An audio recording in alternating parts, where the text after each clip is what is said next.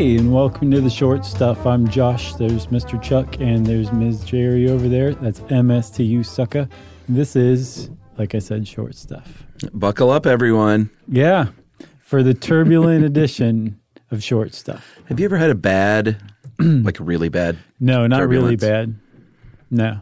Yeah, I haven't either. You know, there's actually a classification for that. It's not called really bad. It's called extreme or severe.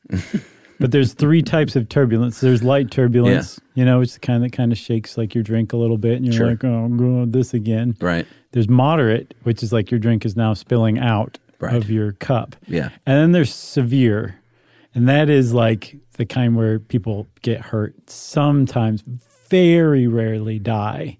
But I saw photos of a plane ride from Santa Ana up to Seattle, I think. Mm-hmm.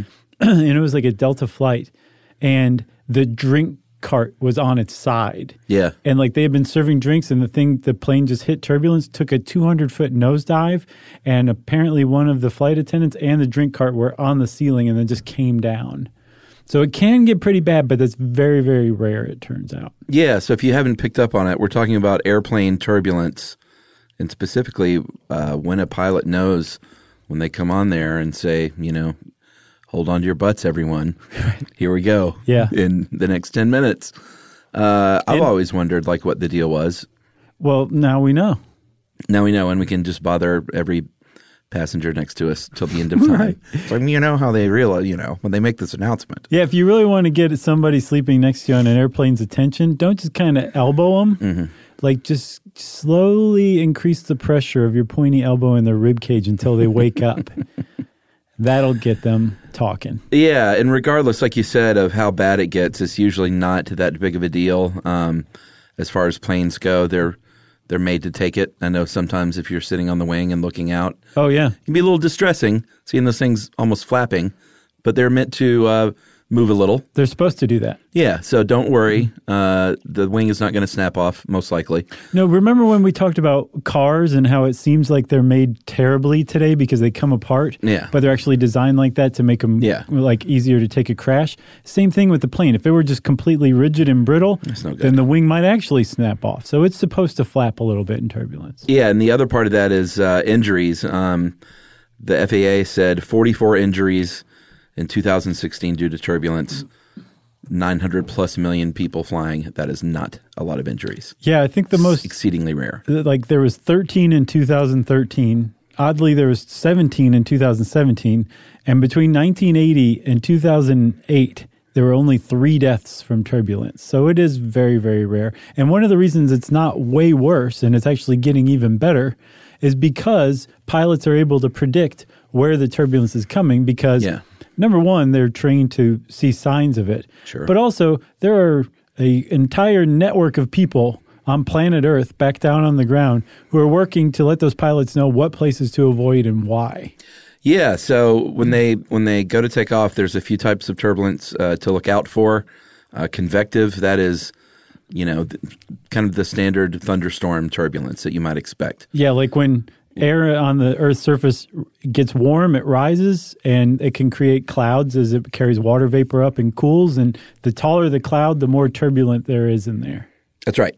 Then there's mountain wave turbulence, and that's when air is just literally cresting over the top of a mountain in a wave like you would see in the ocean. Yeah, because it's all fluid. I mean, air and water, they're both fluid, you know? So, of course, they would break like that. You don't want to get your little plane caught up in a breaking air wave. No. And then finally you have the clear air turbulence, and that's the toughest to predict because it's not like you see a big mountain range or lightning popping off in the foreground. Right. That is just air colliding with warm air and cold air colliding with one another. Yeah, so it forms jet streams, right? And that can be problematic because the difference in the direction that the wind's moving in, the speed it's moving in, can really wreak havoc on your plane. And when you're cruising through a patch like that very quickly, all of those little bumps and jostles and turns come together to make what we think of as turbulence. That's right. So that is what turbulence is. Let's take a little break here, and we're going to talk about how these pilots can avoid it.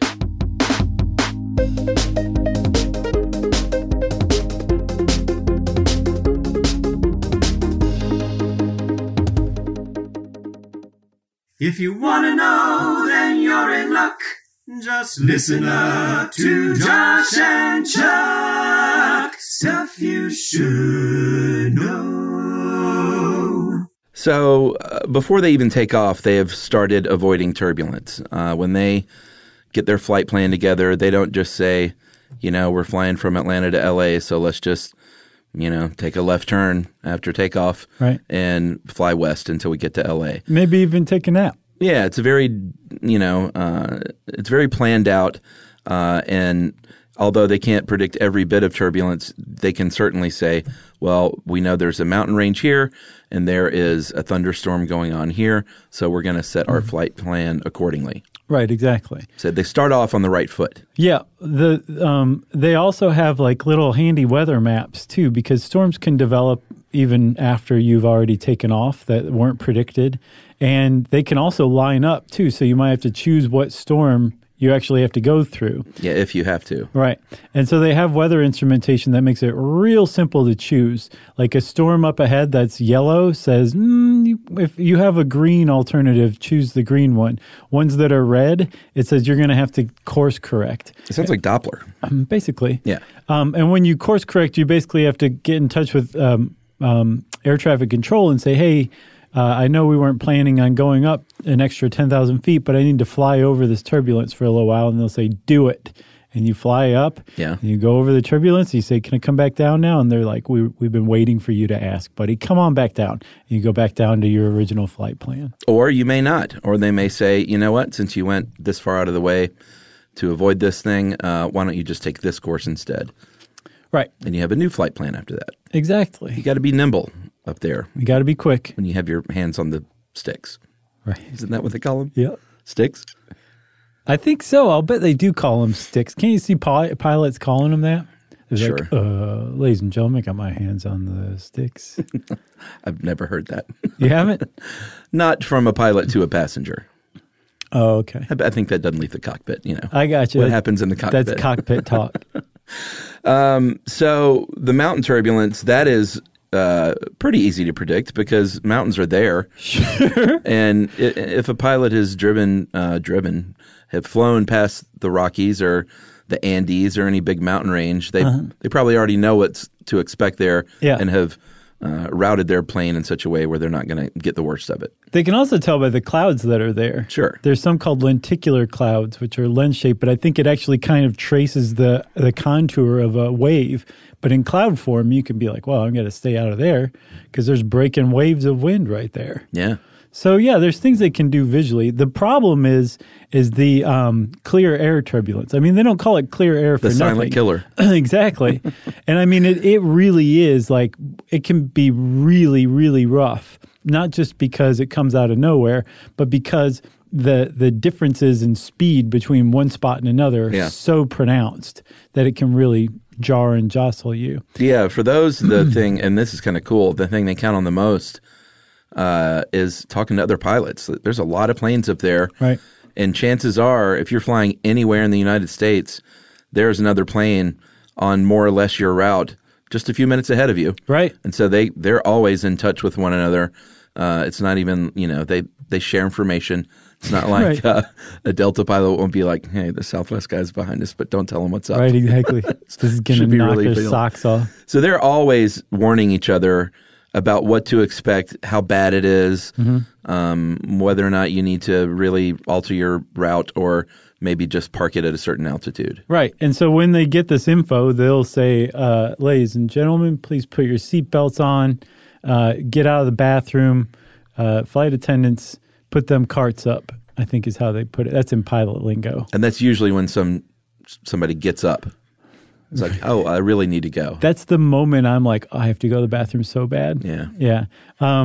But if you're not getting up, and even if they aren't telling you to put your seatbelt on, if you're just sitting in your seat, you should always keep your seatbelt on just because there is such a thing as clear air turbulence. I'm bad about that. That catches everybody by surprise. Yeah. And then all of a sudden you're like floating up against the ceiling, which is bad enough for you, but you can also come down on other poor, unsuspecting travelers too.